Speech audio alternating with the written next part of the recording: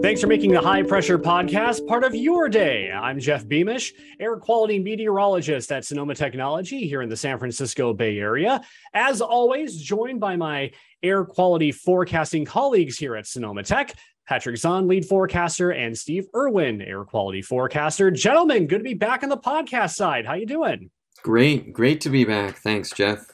Doing well. Thanks, Jeff. Yeah, exciting times here on the forecasting front as we are talking about air quality and specifically air quality in the northeastern section of Ohio. You are taking a look from Warren, Ohio. Some beautiful fall colors, early evening here on this late October day, and over to the campus of Youngstown State University. And as we're transitioning into the winter months here very soon, we are talking about a transition when it comes to air quality regarding which pollutant primarily dictates air quality levels in the Mahoning Valley. That's our topic today for the High Pressure Podcast, what that primary pollutant is during the winter months in the Youngstown-Warren region. On top of that, how that pollutant negatively impacts health for folks there in the Buckeye State. We're going to take a look at what the weather and transport patterns are that dictate high pollution events in the Mahoning Valley. And then finally, Steve has a great look at the winter outlook and how that may impact air quality levels in the Youngstown-Warren region. Now, full disclosure, we forecast on a daily basis the air quality in the Youngstown-Warren region. During the summer months, we are primarily concerned with ground level ozone formation. Increase in sunlight, along with much warmer temperatures, that really enhances ground level ozone formation during the summer months. During the winter, however, you have shorter days and much cooler temperatures. And that means ozone development tends to wane as we're heading into October and November, continuing into the early spring. So what is the primary pollutant during the winter months of the Youngstown-Warren region? Well, that would be PM 2.5, known as fine particles. These are microscopic particles, less than 2.5 micrometers, and you can see their size versus more coarse particles like dust, pollen, and mold, and how that size for fine particles compares to your human hair. You can see they're very, very small particles that can lead to serious health impacts because these fine particles can lodge into your lungs, into your bloodstream, and repeated exposure to these fine particles can then lead to respiratory issues and heart issues. So it's these fine particles, or PM 2.5, that we monitor very closely during the winter months. These fine particles can emanate from residential wood burning, with many people lighting the fireplace to stay warm during the winter months, that cozy feeling. And while that feeling can be cozy, unfortunately, residential wood burning can lead to health impacts for folks in your community. Right. And this is the case in the upper Midwest and in locations in the Northeast, which aren't major cities. A lot of the fine particle production doesn't necessarily happen locally. What we look to a lot of times, especially when forecasting, is regional transport. So we have a lot of industrial emissions coming from places like Pittsburgh, Detroit, Cleveland, depending on the wind direction.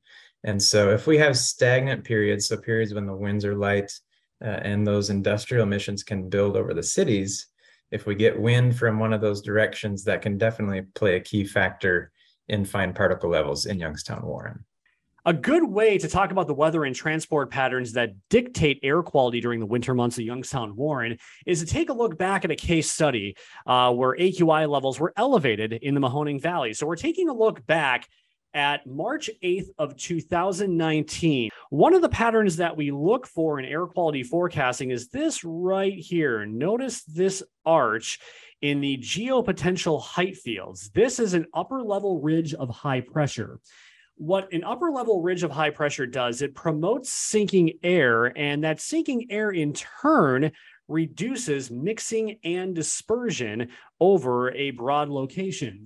Right. So as that air sinks, it actually warms up. So in this first example, we have a deeper mixing layer, which wouldn't generally be around a ridge. And in this situation, you'd have emissions near the surface being able to escape upward into the atmosphere. So not as much being confined to ground levels. And so in this situation, we wouldn't see air quality impacted as much by emissions with a good depth of mixing layer. And generally in this part of the country, that could be anywhere from 500 meters to 1,000 meters in depth on a typical day when we get better mixing in the low levels of the atmosphere. However, when we have a ridge coming in and that air is sinking and warming, that creates a temperature inversion, and that's very stable. And that basically puts a lid on that lower level of the atmosphere so that air from below can't mix with the air above. We all kind of know intuitively that warm air rises, cold air sinks. So when you get cold air below warm air, it's very happy to stay there. The cold air will stay near the surface, the warm air will stay aloft, and that really traps any pollutants that are being generated near the surface to stay at the surface. So we really focus on these days with ridging coming in with these limited mixing heights to know when higher AQI levels might be coming for the Youngstown-Warren region. So we mentioned the inversion that results from an upper level ridge. There are actually multiple ways to produce a temperature inversion. So what I want to focus on here is the vertical profile of temperature.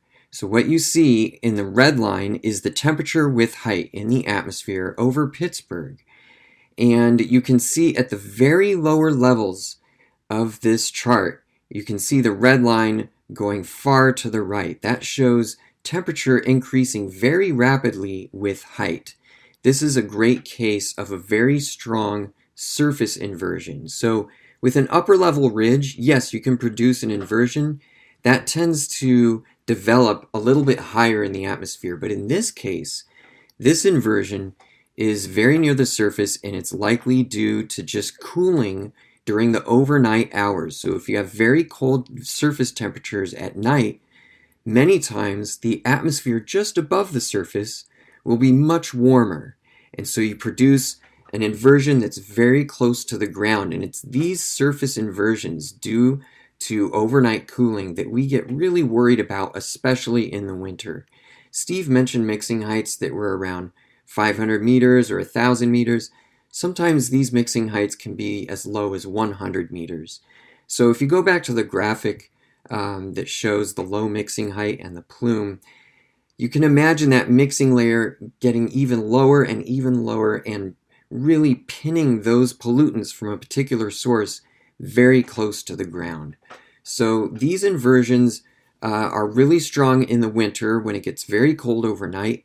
In addition, as I mentioned before, with longer overnight hours or more overnight hours, these inversions will be in place for longer periods. So putting the pieces of the puzzle back together in respect to our analysis here of the high pollution event on March 8th of 2019, we have that upper level ridge of high pressure off to the west of the Youngstown-Warren region. That's reducing mixing. There's cold overnight temperatures that's generating that strong inversion, trapping those pollutants near the ground. And as we talked about earlier, and specific to this event back in early March of 2019, there are transport patterns that can dictate air quality in the Youngstown-Warren region. This is a surface weather map the morning of March 8th, 2019. And there's an area of high pressure, broad area of high pressure off the mid-Atlantic coast. The air around this area of high pressure is moving clockwise. And what that means to the Youngstown-Warren region is that you're getting winds that are generally coming from the southeast. As we just discussed, southeasterly winds can transport regional pollutants from western Pennsylvania into the Youngstown-Warren region, thus increasing particle levels. That was the case here on March 8th of 2019. What you're taking a look at right now is back trajectory analysis for several different layers of the atmosphere, ranging from 100 meters in green to 500 meters in red. And this is taking a look at where the air had been coming from over the last 24 hours. The red dot right here, red square right here, that indicates where those pollutants ended up by 11 o'clock on the evening of March 8th, 2019. You can see that there's a pretty defined southerly to southeasterly transport path from Western Pennsylvania into the Youngstown Warren region. And that transport path led to air quality index levels in the low moderate category for the Warren region, for the Warren monitoring site, I should say.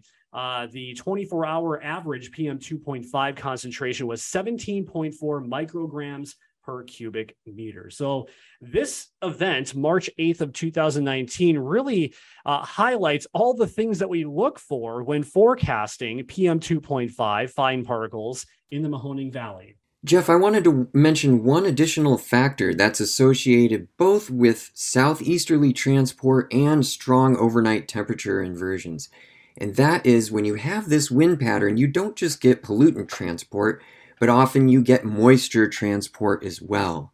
When you pair that moisture with a strong overnight temperature inversion, where the temperatures at the surface really cool, you can get a lot of fog and mist formation.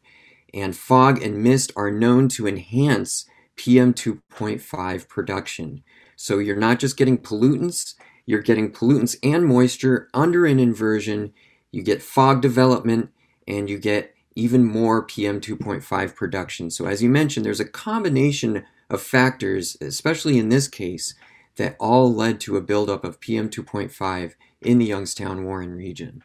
Well, that does it for part one of our wintertime pollution in the Mahoning Valley podcast. In part two, Steve will take a look at the winter outlook and how the weather may influence air quality levels this winter in the Youngstown Warren region.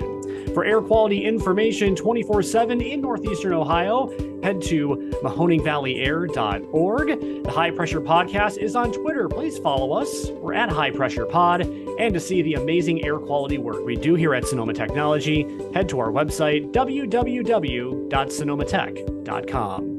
I'm Jeff Beamish. And I'm Patrick Zahn. And I'm Steve Irwin. Thanks for listening to and watching the High Pressure Podcast.